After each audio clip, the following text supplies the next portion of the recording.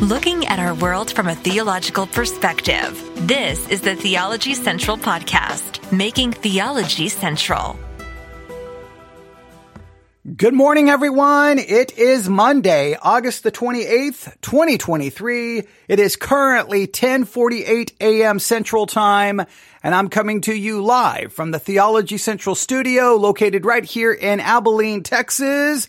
And I don't know about you, but I don't know if I'm ready yet. I think I need to do some stretches here. I probably need to drink some water. Are you ready? You don't know what's going on. We're in the middle of a marathon, right? We're running a marathon. And that marathon is to get us to the finish line, which is the completion of the book of Jeremiah by the end of August. And did you hear the date? It is August the 28th. Do you know what chapter we're in? We're in chapter 31. That means we have a lot to cover between now and the end of August. But I know I'm using this running analogy, this running illustration, and you may say, okay, give it up. But hey, I don't know. We're running a marathon. But see, the only problem with this marathon, we have to run it like a sprint, right? We can't pace ourselves. We just have to just run as fast as we can. But at the same time, I don't want to run too fast because it is the Word of God. So we want to make sure we're trying to be covering it as much as possible, just so that you know, this is very important, right? Because you really have two things happening if you've been listening to our summer study of the book of Jeremiah. On one hand, you're hearing the messages that I'm preaching at the pulpit of Victory Baptist Church located in the middle of nowhere, Texas, right? You're hearing those messages and we're working through the book of Jeremiah. Obviously, what we're doing behind the pulpit is much more in depth and at a much slower pace. What we're doing on the podcast is moving at a much faster rate. All right. So in one sense, you're kind of getting this really kind of a very quick overview of certain chapters. And then when I get to the pulpit at Victory Baptist Church, you're getting a much more detailed study of those same chapters. So I hope that somehow, I hope you're realizing how that is working, and hopefully that is beneficial. So from here, right, from the studio, we're going to go from chapter 31 to chapter 52 before the end of August. That's a guarantee. We're going to get there in the studio. At the church, we're going to be working on starting on chapter 26 and 27 and 28 and 29, 30. We may skip some chapters, but we're slowly but surely we will make it all the way to the end of the book. It will just be after August. So I guess in one sense, I'm going to be like, we did it. And the other way, I'm going to be like, we didn't do it. So I don't know. But for you, you really benefit from it, because you're kind of getting this a quicker overview. At the same time, you're getting the in-depth. And so hopefully between the two, it's really reinforcing the ideas, hopefully helping clarify things. And look, it's August the 28th. I really do need you. I don't know what you've done this summer. I don't know. But I really do need you to stop and ask yourself, how have you grown as a Christian this summer? How have you moved forward in your spiritual life? And how has the book of Jeremiah played a part in it? Hopefully the book of Jeremiah has shown you the holiness of God. Hopefully it's convicted you of your own sin. Hopefully it's driven you more and more to rely on the grace of God completely and fully. Hopefully there's been some spiritual benefits that have arrived from it, because that was kind of our original goal from the beginning, right? I didn't want this just to be, I now know the book of Jeremiah better than anyone else, so that we can walk away with more knowledge. I wanted you to get the knowledge, but I wanted it to also have spiritual benefit. All right. So I hope all of that that everything we're attempting to do here I hope it's beneficial. I mean, all I can do is turn on the microphone and put in hour after hour after hour after hour of work. And whatever happens with it is really beyond my control. There's going to be people who like it. There's going to be people who love it. There's going to be people who dislike it. And there's going to be people who absolutely hate it. All right. And there's really not much you can do about that. You try to take constructive criticism as much as you can, but sometimes you got to be just kind of committed to what you're trying to do. And if people get it, great. If they don't, they don't. But that's kind of my approach. But are you ready? The book of Jeremiah. We are in chapter 31. I cannot even begin to describe the importance of Jeremiah 31. In fact, I will argue that Jeremiah 31 may be it may be not only one of the most important chapters in the book of Jeremiah, it may be one of the most important chapters in the entire Old Testament. Maybe I would put it in the top 5 of the entire Bible. Everyone should know Jeremiah chapter 31. You should read it and read it and read it and reread it and read it and read it and reread it and read it and read it. Because it's Jeremiah chapter 31, verse 31, where we read these famous words. Behold, the days come, saith the Lord, that I will make a new covenant with the house of Israel and with the house of Judah.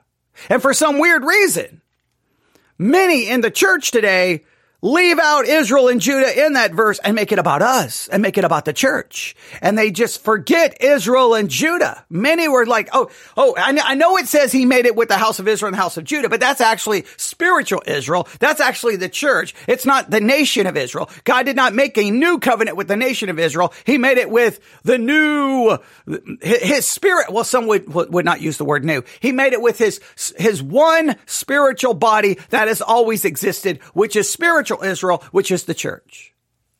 And I will argue, no, that covenant, look, in the context of this book, it's been about Judah and it's been about Israel. It's been about Judah and about Israel. It's about the nation. No one can read the book of Jeremiah and come to any other conclusion. And that very nation, Judah, who went into Babylonian captivity, promises are given to them. Promises to comfort them. And after all of the judgment, after all the condemnation, after all the death, after all the suffering, there's this beautiful promise that the days are going to come, said the Lord, that I will make a new covenant with the house of Israel and with the house of Judah. It's made with the nation. How do I know? Look at the very next verse. Not according to the covenant that I made with their fathers in the day that I took them by the hand to bring them out of the land of Egypt. This is about Israel and Judah. This is about the divided kingdom being spoken of almost as a united kingdom. And for some weird reason, this gets forgotten. And it drives me crazy how this gets ripped out of the hands of the nation of Israel and put into the hands of the church. I think that's wrong. I think it's horrible in hermeneutics. And I just think it's really unfair. That we open our Bible, see a promise to someone else, we grab the promise and make it ours. Now, you say, well, but the new covenant has some application to us. I'm not saying it doesn't. But here, the emphasis is on the house of Israel and the house of Judah. So we have to understand what it means for them. Not only what did it mean for them, what does it mean for them, and what will it mean for them. That's what we need to do. Now, we're utilizing the audio of Dr. J. Vernon McGee through the Bible Ministries, gave us permission to use their content. What we are doing with it, though, I could just turn it on and just play it, and I could be downstairs, having a Coke and kicking back and just let you listen to Dr. J. Vernon McGee and get all the way through the book of Jeremiah doing that. It's perfectly right for me to do that. They gave me permission. But instead of doing that, what I'm doing is I'm letting you hear him. I'm offering my own interpretation, my own critique. So you're getting really two perspectives. Then also we're going back at church, going in a much more in-depth way. So, you have been handed everything you could possibly want or need for the book of Jeremiah. And also remember, you still have time to email me at newsif@yahoo.com, newsif@yahoo.com to ask questions or, anything you're struggling with. And I will do my very best to answer them. All right. Are you ready? Here we go. We got a lot to do. It's Monday, August the 28th. And we've got to get to the end of the book of Jeremiah by midnight on August the 31st. Can we do it? All right. We're going to be placing bets for an over and under. Will he do it? Will he not do it? What's the chances he will do it? Okay. Will he come in under? Will he? I don't know if I can go really over. Okay. Well, will he finish before August 31st? We'll figure a way to form the bet, but all the money just comes to me. So you just send your bet money to me. I'll hold it. And even if you win the bet, I'm just going to keep it. All right. I'm joking. All right, ladies and gentlemen. Book of Jeremiah, chapter 31. Dr. J. Vernon McGee. How is he going to handle this covenant? Let's find out right now. With that kind of a background, let's begin now with chapter 31. And in chapter 31, I've labeled it the I will chapter. I will occurs 15 times, and the one who says that is none other than God. God's. Oh, I cannot stress that enough. All right, the I will chapter. I love that. Please identify all the I wills in Jeremiah 31. I would challenge you to make a list of all the I wills, because guess what? Throughout the book of Jeremiah, it's playing like, you do this, you do this. If you don't do this, you've been doing this. If you do this, you'll be blessed. If you don't, you're all going to die. Do this, do this, do this, do this, do this, do this, do this, do this. And now God's like, nope, you know what? All of your doing, all of your trying to do and trying to stop doing has failed. Now it's time for God to step in and say, I will.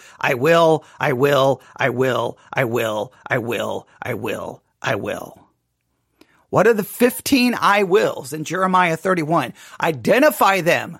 Write it out make it look nice, right? Create you can create a file. I don't care how you want to make it look really nice. Okay. You can do it on paper. You can add artistic expression all around it, but the I wills of Jeremiah 31, can we identify all 15? All right.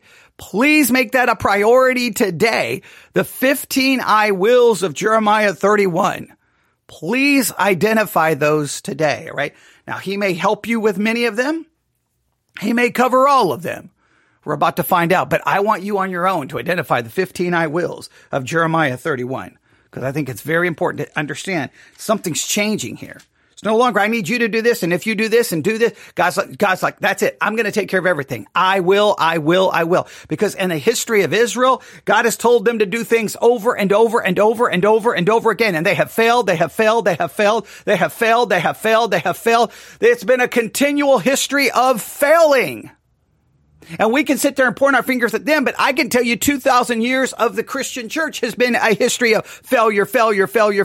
And your entire Christian life, God tells you to be holy. You've never been holy as God is holy. God tells you to love him with all his heart, mind, body, and soul. You have you will do this, you will do this, you fail. That's why my salvation is not based on what I will do, can do, try to do. It's based on what Christ did, because in Christ he says, I will pay for your sins. I will obey the law for you. I will impute my righteousness to your account. I will. It's what God did that matters, not what we will try to do. It's a very important passage. The 15 I wills in Jeremiah 31. Identify them. Write them out. Spend time meditating on them. All right, let's see how Dr. J. Vernon McGee is going to work through these 15 I wills. Is he going to identify them? What else is he going to say? Says 15 times I will. And it's what he's going to do. Now will you notice? Verse 1, chapter 31 of Jeremiah. At the same time saith the Lord, will I, and that's same as I will I be the God of all the families of Israel, and they shall be my people. Okay. God's going to step in and he's going to be, I will be the God of all the families of Israel and they shall be my people. And he says, now at the same time, I'm assuming the same time, it may have to go back to, if we go back to chapter 30, that there's going to be this time, where does it start? If you read the end, and you shall be my people and I will be your God, he kind of makes a promise. And then verse 23, behold, the whirlwind of the Lord goeth forth with fury, a continuing whirlwind. It shall fall with pain upon the head of the wicked. The fierce anger of the Lord shall not return until we have done it, until we have performed it. The intents of his heart in the latter days, he shall consider it. That there comes, that we believe in chapter 30 that it's pointing to an ultimate future time that hasn't even happened yet. And he's saying somewhere around that time, there's going to be a time. Now, maybe Dr. J. Vernon McGee is going to identify it maybe more specifically, but there's a time coming where, guess what? Israel, everything that's gone wrong with everything that has been wrong in Israel with Israel, it's all going to be fixed. And God is going to be the God of all Israel, and they are going to be his people. Now, I will argue this hasn't happened yet. It has to have a future fulfillment. Now, some will say, no, it happens in the church. I don't. This whole book has been about Israel and Judah. It has not been about the church. I think it's hermeneutical malpractice to do that. But let's see if Dr. J. Vernon McGee, maybe he does, maybe he goes a different direction than I'm thinking. Let's see where he goes. Now that has not come. That part has not been fulfilled yet. The present return of Israel to that land cannot be interpreted at all as being the fulfillment of it, because they have not returned to God.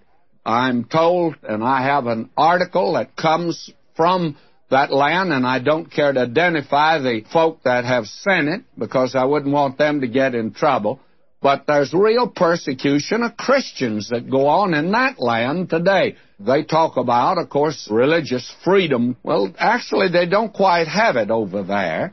And it's because of the fact that they have not really returned to the Lord. Okay, so he identifies it has not occurred yet. And I agree with Dr. J. Vernon McGee. It has not occurred yet. There are promises here that go way beyond the return from Babylonian captivity, because the Babylonian captivity was more focused on Judah. Over and over, these promises are going to be both for Israel and Judah, for both and all of the families. And they're all going to be back. And God's going to be their God, and they're going to be his people. This has not occurred. And whatever you think happens in the coming out of the Babylonian captivity, again, just think about it from a historical perspective. It's relatively short-lived. They come out of the Babylonian captivity, boom, great. Remember, they have some problems. Finally, they get the temple rebuilt. And then when you open up the New Testament, Rome is in charge. They're already under the boot of Rome. And then by 70 AD, they're wiped off the face of the earth. So these promises tend to be much greater than what occurred coming out of the Babylonian captivity. And they seem to have promises of lasting, of being permanent, which we know did not occur. So again, either you have to allegorize these promises and say it's the church when the church is not being anywhere mentioned here, or you have to say, well, it's for the nation, both the North and the South, and they have not happened yet. Therefore, there has to be a future fulfillment. And you can say, oh, that makes you a dispensationalist. Oh, no, that's just me trying to be true to the text. I don't care the label you want to place upon it. I don't care the team you want to identify it with. It's about, like, how do I handle the text? Now, verse 2, thus saith the Lord, the people which were left of the sword found grace in the wilderness, even Israel, when I went to cause him to rest. The Lord hath appeared of old unto me, saying, now listen to this, yea, I have loved thee with an everlasting love. Therefore, with loving kindness have I drawn thee. Now we come to the explanation. We come to the reason that God is going to restore them back to that land. I believe with all my heart that God intends to restore the nation Israel to that land in his own time and in his own plan and in his own purpose. And the basis for it is explained right here. I have loved thee with an everlasting love. Now, there are many favorite statements in the Word of God, but I suppose that this one here is probably the most quoted of any, with the exception of John 3:16. I have loved thee with an everlasting love. Now there are those today that raise the question, of course, well, how can God love these people? And that's a good question, by the way. How can God love the nation Israel the way that actually they're doing over in that land today? Well, may I say to you, why not widen that question out just a little and ask it like this? How can God love us today? Because He says God so loved the world. Not only these people, but God loves the world, and He loves you and me. And friends, you're not going to find a satisfactory answer to that in ourselves. Okay, now before he goes on, I want to make it very clear. The next time you hear someone quote, I have loved thee with an everlasting love, therefore with loving kindness have I drawn thee, would you immediately stop that individual and go, whoa, whoa, whoa, whoa, whoa, whoa, whoa, whoa? Who are those words to? Who are those words spoken to immediately? First and foremost, this is for the house of Israel and the house of Judah. He has loved them with an everlasting love. It was God who chose the nation of Israel. It was the God who has worked in them, spoken to them, give them divine revelation, sent the prophets. It's been God who protected, preserved. It's been God who has disciplined, rebuked, chastised. It has been God working. The entire Old Testament is God working through this nation over and over and over and over. Their kings, their prophets, their priests, the entire worship system. Israel, Israel, Israel, Israel, Israel. You can't, if you read the Old Testament and miss Israel, you may want to question or challenge yourself to get some help in how you read, because your reading comprehension is seriously lacking. How people read the Old Testament and seem to see the church, the church, the church, the church, the church. You should be seeing Israel, Israel, Israel, Israel, because it's everywhere. And God has loved them with an everlasting love.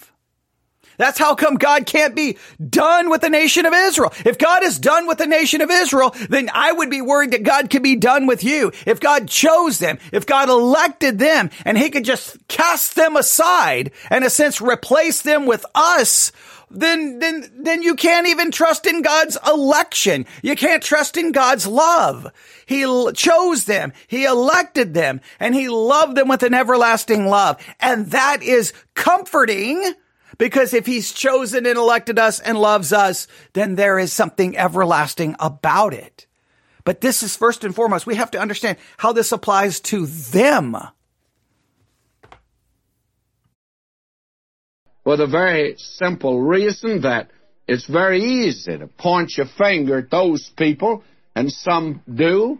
And I'd like to say this to any anti-Semite that's listening to me right now.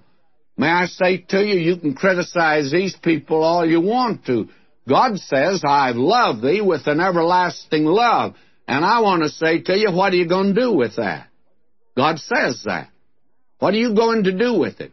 Now, instead of pointing your finger at these people, why don't you turn it around and point it to yourself today? In God's sight, you are as great a sinner as anyone on the outside. And it took the death of Christ to provide a redemption for you and me. And don't limit this to just a few people today and say, how can God love them? Well, my friend, how can God love me? How can God love you today? And we are amazed at it. Faber put it in a song that goes like this. I'm not going to sing it, understand. How thou canst think so well of us, yet be the God thou art, is darkness to my intellect, but sunshine to my heart. Well, there are two words here, and I want to say a word about them before I pass on. And the first word I want to say concerns the first word, everlasting. I know very little about that. I'm sorry to have to say it, but that's a word that when you use it, I'm not sure you've told me everything. All I know is like that little boy I told you about, his answer was, when I asked him about how long is everlasting, or how long is the word never, And he says, I reckon it's a pretty long time. And that's all I can say about everlasting. It's a pretty long time. And then love. What is that, by the way? Well, the explanation is that God loves us. And will you hear me very carefully now? Because I'm not sure that this answer satisfies me or not. But this is the best I can do until some other comes along. God loves you and me not because He sees anything in us, but because of who He is, and because He finds the explanation in Himself. And the apostle put it like this: herein is love, not that we love God, but that He loved us. Now that's love. And Kramer made this comment on that text. He says the love of God toward us comes from love and has no other cause above or beside itself, but's in God, and it remains in God, so that Christ, who is God, is its center. He hath loved, He hath loved, and He loves you, and He loves me, and I can't tell you why, my friend. And I just have to interrupt. Beautiful sentiments, beautiful words. But let's make sure these words are first and foremost applied to Israel. God has loved Israel with an everlasting love. Not because there was anything in them to make them worthy. They're not worthy of God's love. They're worthy of His condemnation. They're worthy of His wrath. They're worthy of His judgment. I can understand why some will say, well, they failed and God is done with them. I can see from a human perspective why you would be like, you should be done with them. But no. God loves them with an everlasting love. You don't decide when God stops loving. You don't make the determination when God is done with someone. God has loved that nation. He has a plan for that nation. He made promises to that nation, and He will fulfill those promises. And I think the church, holding to a correct understanding of God's plan for Israel, would be the loudest voice against anti-Semitism. We should condemn it outright because God loves them with an everlasting love. Now, for God so loved the world, we should be against any other type of bigotry. We should be against any other type of prejudice. But in this particular case, we're looking at God's love for Israel. And you can say, well, they don't deserve it. And you don't deserve it. That's why the story of Israel is so important. If God continues to love them, He elected them, chose them, and He will fulfill all of His promises to him, then you can rest assured that in God choosing, electing you, and loving you, that it is guaranteed to be eternal. Israel could not out-sin the love of God. Israel could not Israel's unfaithfulness was not greater than God's faithfulness. Israel's sin was not greater than God's love and mercy. Israel's rebellion was not greater than God's desire to ultimately save them and fulfill His promises to them. It's a beautiful, beautiful passage, but let's keep it where the first and foremost, it needs to be focused on Israel and Judah. That's where it needs to be focused. Still can't tell you why. And let me just quote Faber again. Yet thou dost think so well of us, because of what thou art, thy love illumines our intellect, yet fills with fear our heart. I'm overwhelmed by the love of God. I want to say this, that I'm so overwhelmed with it, and it's so wonderful, I'm afraid He might change His mind tomorrow about this thing, and if He does, I'm a goner, and you are too. But He says it's everlasting, and that's a pretty long time. So it makes this quite wonderful here. And if you want to know why God is going to restore these people back to the land, and I can't refrain from saying this, I must say it. I have a great many amillennialist friends that believe God is through with the nation Israel. May I say to you, if He's through with them, He's through with you, and He's through with me. Oh, that is so true. If you can honestly say, well, God was done with Israel because they failed, then He's done with you because you have failed. And if you can't see that, by throwing out Israel, you're throwing out yourself. There's no hope. There's no guarantee for anyone. Oh, that's so good. But he says, I've loved you with an everlasting love. And that's the reason he's not through with them. And I don't care what you think about them.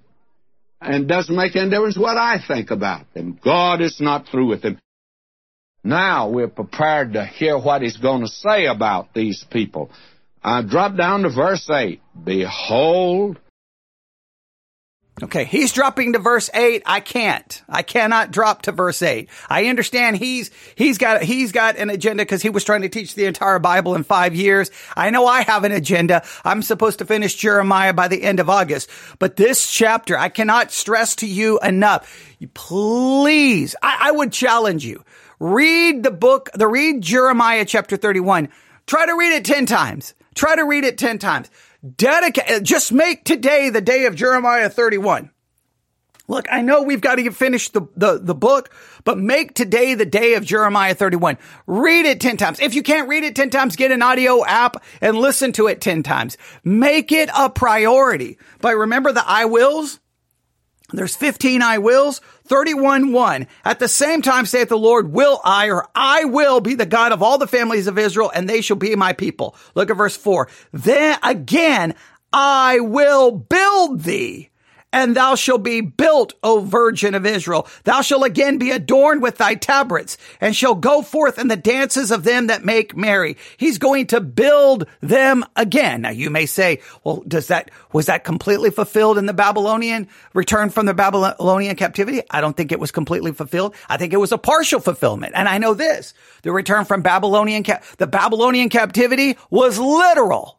The return from it was literal. And all of these other promises have to be literally fulfilled. But he's going to, I'm going to be a God of all the families of Israel. They should be my people, and I will build thee again. All right.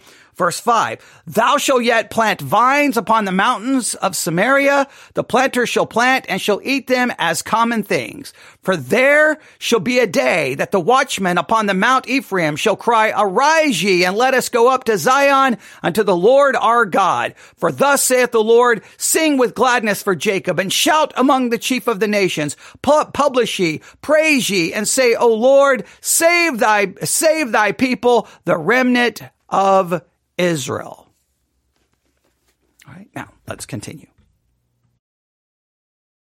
I will bring them from the north country, and gather them from the coasts of the earth, and with them the blind and the lame, the woman with child, and her that travaileth with child, together a great company shall return thither. Now, you would think that you could leave the blind and the lame aside, and if it's going to be a big undertaking to bring them, just bring the best ones, the best physical specimens. God says, nothing of the kind. I'm bringing them all.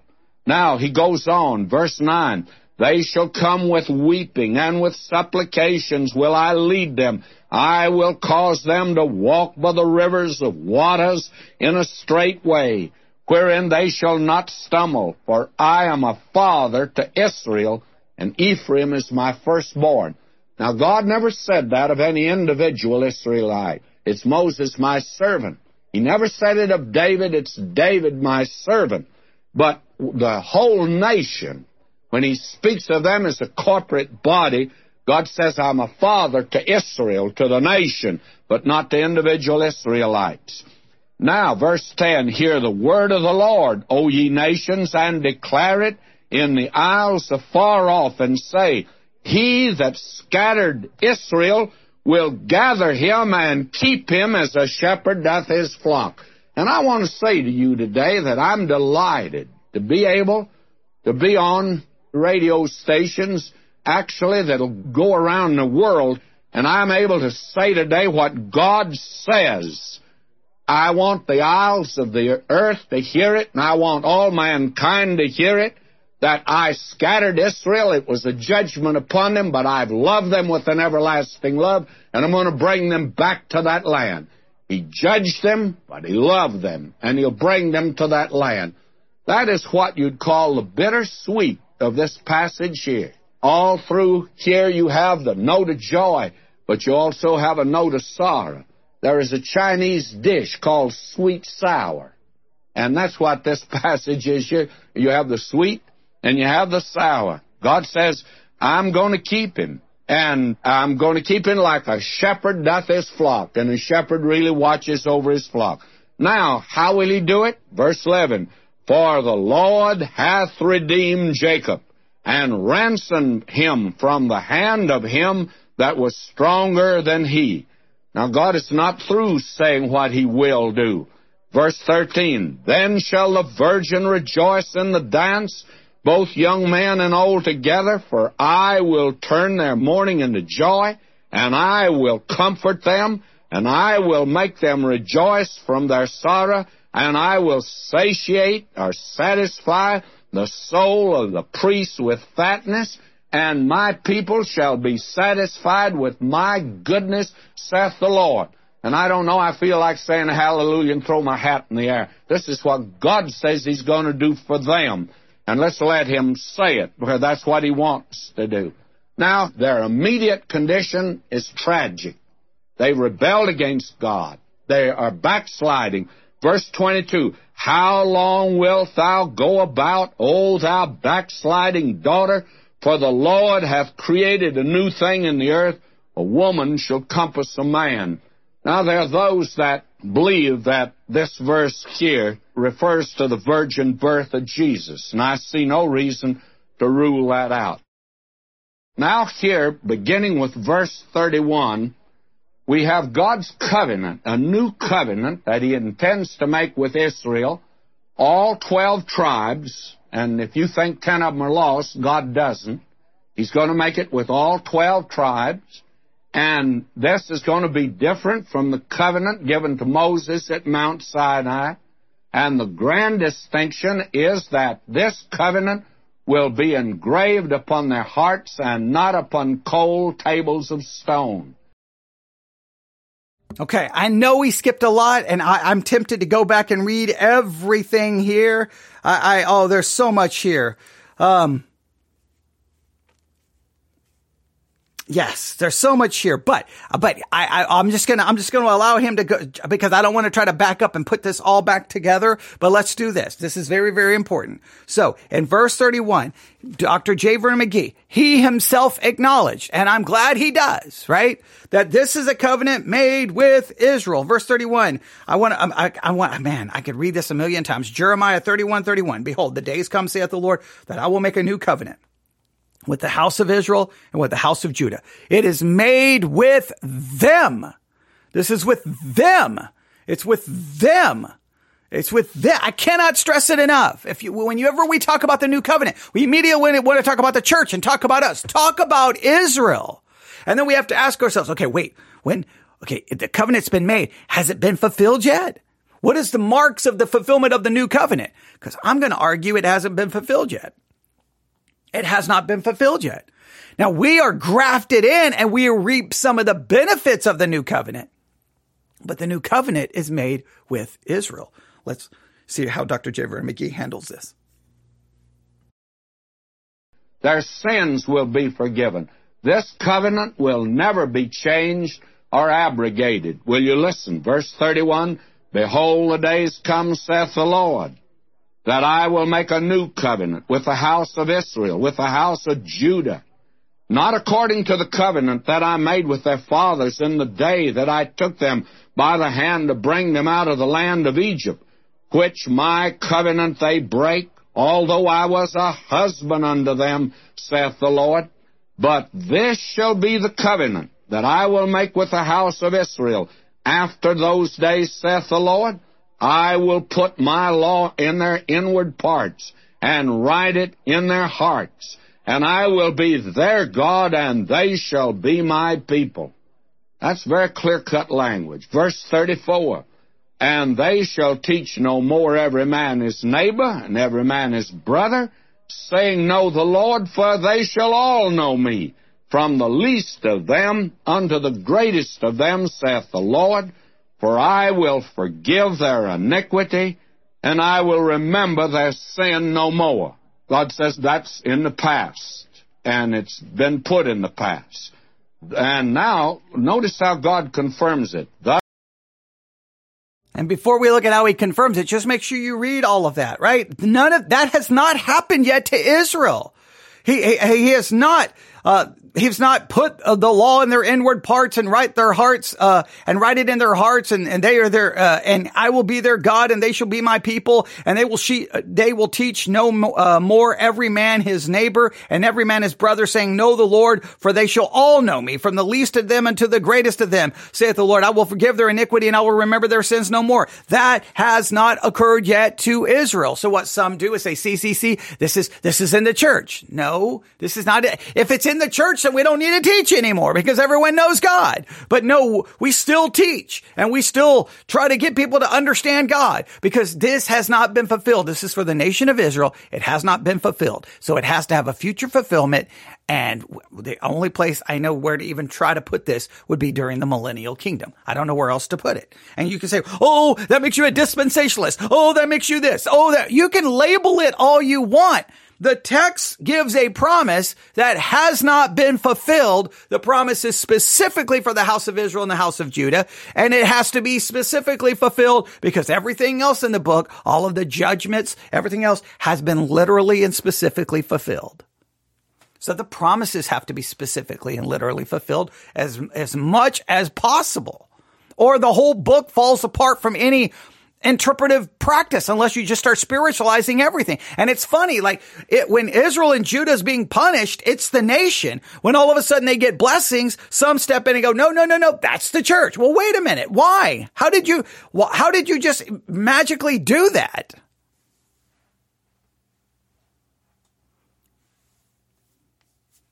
All right. So let's now, what's the kind of the confirmation of these promises?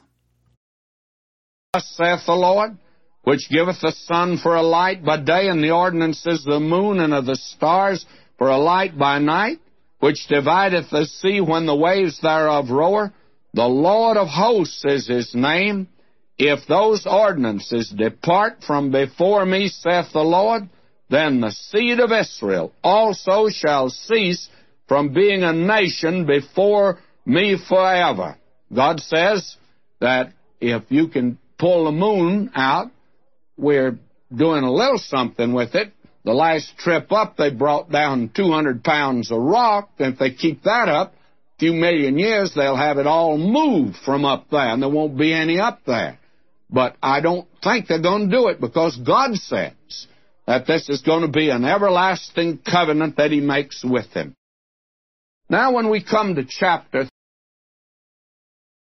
and what I always want to say is when people try to remove this from Israel, I'm like, hey, before you move this from Israel, look at verse 35, right? Thus saith the Lord, which giveth the sun for a light by day, and the ordinances of the moon and the stars for a light by night, which divideth the sea when the waves therefore roar. The Lord of hosts is his name. If these ordinances depart, then before me, saith the Lord, then the seed of Israel also shall cease from being a nation. A nation. As long as I see the sun, the moon, the stars, as long as I see all of that, I know God is not done with Israel. God is not done with Israel. He's not done with them. And he will fulfill his promises to them. 32 here, and it's another very wonderful chapter. Jeremiah's in prison. And even though he's in prison, he buys real estate. Now we are told here, and the word that came to Jeremiah from the Lord in the 10th year of Zedekiah. Okay, he jumps to chapter 32, but let me read a couple of, let's read a little bit more here from chapter 31 because he skipped a lot here, all right? So I'm going to just read from verse 37. All right, I'm going to read verse 37, Jeremiah 31:37. Thus saith the Lord, If heaven above can be measured and the foundations of the earth searched out beneath, I will also cast off all the seed of Israel for all the day that they have done, saith the Lord. Meaning, hey, that he's made these promises, and unless these extraordinary things can happen, no more sun, no more moon, no more stars, all of these things go away. God is not done with Israel. Behold, the days come, saith the Lord, that the city shall be built to the Lord from the tower of Hananel unto the gate of the corner. And the measuring line shall go forth over against it unto the hill of Gareb, and shall compass about to Goath. All right. And the whole valley of the dead bodies and of the ashes and all the fields unto the brook of Kidron, unto the corner of the horse gate towards the east shall be holy unto the Lord. It shall not be plucked up nor thrown down any more forever. Look at verse 40. He talks about the rebuilding of all of this.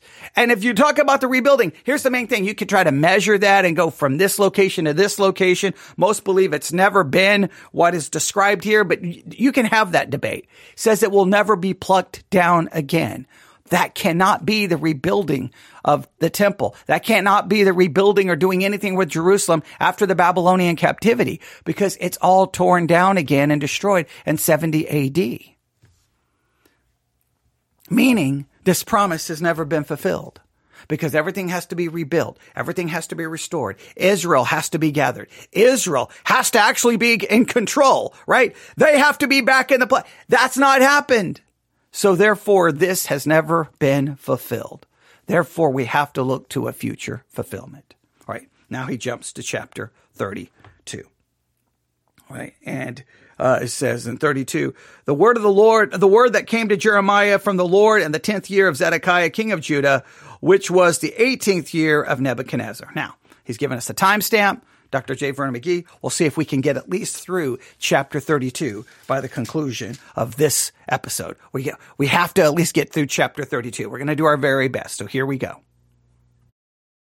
King of Judah, which was the 18th year of Nebuchadnezzar. You see how he pinpoints this now? This is in the 10th year of Zedekiah. This is the year that Nebuchadnezzar breached the walls of Jerusalem and destroyed it.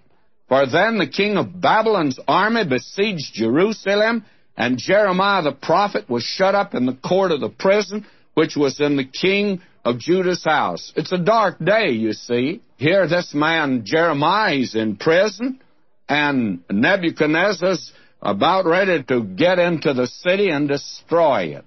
Now, this man Jeremiah, he had a relative by the name of Hanamiel, and verse 7, behold, Hanamiel, the son of Shalem, thine uncle, shall come unto thee, saying, buy thee my field that is in Anathoth, for the right of redemption is thine to buy it. And the interesting thing is, verse 9, he says, and I bought the field. Now, this was the time to sell real estate. And I have a notion that the real estate dealers in Jerusalem and in that surrounding country were really dumping all the real estate they possibly could. But this man, Jeremiah, bought it. Now, at the darkest time, he buys real estate. Why does he do it? To let these people know that he believes they're going to return back to that land, which they did return back to that land. And he bought this real estate. I think this is a remarkable passage of Scripture.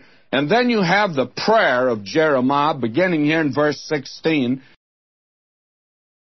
I do think it's important. I know he's not emphasizing this, but I just want you to realize Jeremiah 31 is this beautiful promise that goes beyond even the time in which we are living. These great promises to Israel, to the house of Israel and the house of Judah, to the entire nation. These glorious promises. But this is very important. God's glorious promises, they exist, they're unchangeable, and they are not moved by the circumstances we are currently experiencing. Never look at God's promises through the lens of your suffering, through the lens of your difficulty. God's promises are not touched by. God's promises do not become less. You should not question them. God's promises are there, like the moon, the sun, the stars. Like they are confirmed firm. They are there. They, in a sense, they're immovable in a sense. You can trust them. What we have a tendency to do is when we look to God's promises through the lens of our suffering and our circumstance, we start questioning the promise. We start doubting the promise. No. Look at your circumstances through the lens of God's promise, because God's promise is like, you may be suffering, it may be horrible, but my promises stand sure. My promises are immovable. My promises are based off an everlasting love. My promises are based off my sovereign choice. They cannot be moved. They cannot be changed. In the midst of Jeremiah 31, after we read this, and immediately we go back to suffering and difficulty. Like 31 is like all of a sudden this beautiful light giving hope for well beyond their days, all the way into the future. And then we get right back to the reality of life. God's promises, we read their promises, but then we have the reality of life around us. Do not ever question the promises of God because of your circumstances. Your circumstances may be bad, they may be horrible, they may be difficult. God's promises stand true. Even though sometimes we don't understand, well, why are you giving me this great promise? I want you to fix my current circumstance. Sometimes God doesn't do that, but it doesn't change the promise. He says, now when I had delivered the evidence of the purchase unto Baruch the son of Neriah, I prayed unto the Lord, saying, Lord God, behold, thou hast made the heaven, the earth, by thy great power, stretched out arm, and there is nothing too hard for thee. Now, he's got a question that's too hard for him, and he's bringing it to the Lord. Thou showest loving kindness unto 1,000, recompense the iniquity of fathers unto the bosom of their children after them. The great, the mighty God, the Lord of hosts is his name. Great in counsel and mighty. Now, he says, and thou hast brought forth thy people, verse 21, now, out of Israel, out of the land of Egypt, with signs, wonders, strong arm. Verse 22, and hast given them this land which thou didst swear to their fathers. Verse 23, and they came in and possessed it. Verse 24, behold the mounts, they are come into the city to take it, and the city is given into the hand of the Chaldeans that fight against it. Verse 25, and thou hast said unto me, O Lord God, buy thee the field for money, and take witnesses, for the city is given into the hand of the Chaldeans. And this man now has a question, and I mean a real question, and Jeremiah's no hypocrite. You know, there are a lot of Christians today that are hypocritical in their actions. You know, something comes to them, and they become very pious, and they say, I just trust the Lord, and the Lord has let this come, and I accept it. And they don't accept it. They cry out to him, and they complain about it, you see. And they ask him why. Now, my friend, there's nothing wrong in asking why. Just don't try to cover up and say how pious you are. If you have a doubt or a question, go talk to the Lord about it. He wants you to. Don't give this front today that so many pious people do. I've committed this to the Lord. You haven't committed it to the Lord. You say, I trust him. You don't trust him. You've got question marks as high as the moon, and you have no answer. My friend, God says now, and he comes in and speaks to this man, Jeremiah, and he says to him, Jeremiah, you can trust me. I will bring these people back to this land. I'm carrying forth my purpose in the world. My friend, to be able to go to God and then have God encourage our hearts. Let him know how you feel. Now in chapter 33. Okay, 2 practical lessons, and I really want to get this down. Okay, here, this is very important. We must always see the truth of God, the truth about God, the truth of who God is. God is holy. God is righteous. God is all powerful. God is all knowing. Those truths of God, we must always see those truths of God, and we cannot allow circumstances to impact how we see God. In other words, we must see God as he is, and we do not see God through the lens of our circumstance. We see our circumstances through the lens of God. Now, sometimes that leads to questions, right? Because if I see my circumstances through the lens of God, I'm like, here's my circumstances, but God is all powerful. God is all knowing. That makes no sense. It's okay to express that doubt, but just do not question the truth of God because of your circumstances. God is who he is in spite of your circumstances. Your circumstances, your emotions, your feelings, your sufferings, your trials, your tribulations does not change the truth of God. We cannot look to who God is through the lens of our emotions, feelings, or circumstances. We must see our feelings, emotions, and circumstances through the lens of who God is. God is God, and he is not changed by our circumstances or feelings. My feelings and my emotions sometimes would question his very existence. Looking to God through the lens of my emotions and feelings and my experiences would be like, God is not all powerful, or God is not loving, or God is not caring, or God is not present, or God is not all knowing. And look, there's times I do that. I'm going to be the first to admit I question almost the existence of God sometimes because I see God through the lens of my circumstance. But when I flip it around, I see then, no, God is who God is. And I look at my circumstances. I don't understand them. It makes no sense to me, and I may be frustrated by it, but I don't question the character and the attributes and the person of who God is because of what I experience. And at the same time, I do not look to God's promises through the lens of my circumstance. I do not, because if I do, I would call into question God's promises. God's character and God's promises are not changed or lessened or moved because of my emotions, feelings, or circumstances. Do not look to the character of God or to his promises through the lens of your emotions and feelings. Do not do that. All right, now he's come to chapter 33. I want to continue, but we're at 56 minutes. So instead of making this too long, I want to stop it right at an hour, and we'll stop. So the next time, we'll work on 33, 34, 35, 36. I think the next time we'll try to get all the way through 33 to 39. And the only reason I know we can do that is because I can look at the timestamp and the audio, and obviously we can cover it all. We'll make ourselves, and we'll have to. We have no choice. We have no choice, ladies and gentlemen. The next episode, we have to go from 33 to 39. We don't even have an option because we have to be done with 39 by the end of tonight. We have to. So I don't know when. It may be 10 o'clock tonight. It may be 10 o'clock tonight.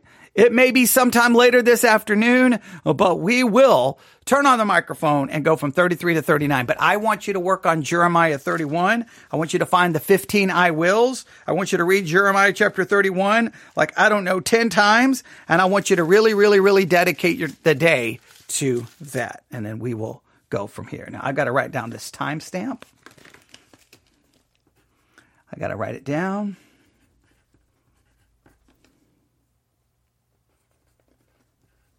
All right. Here we go.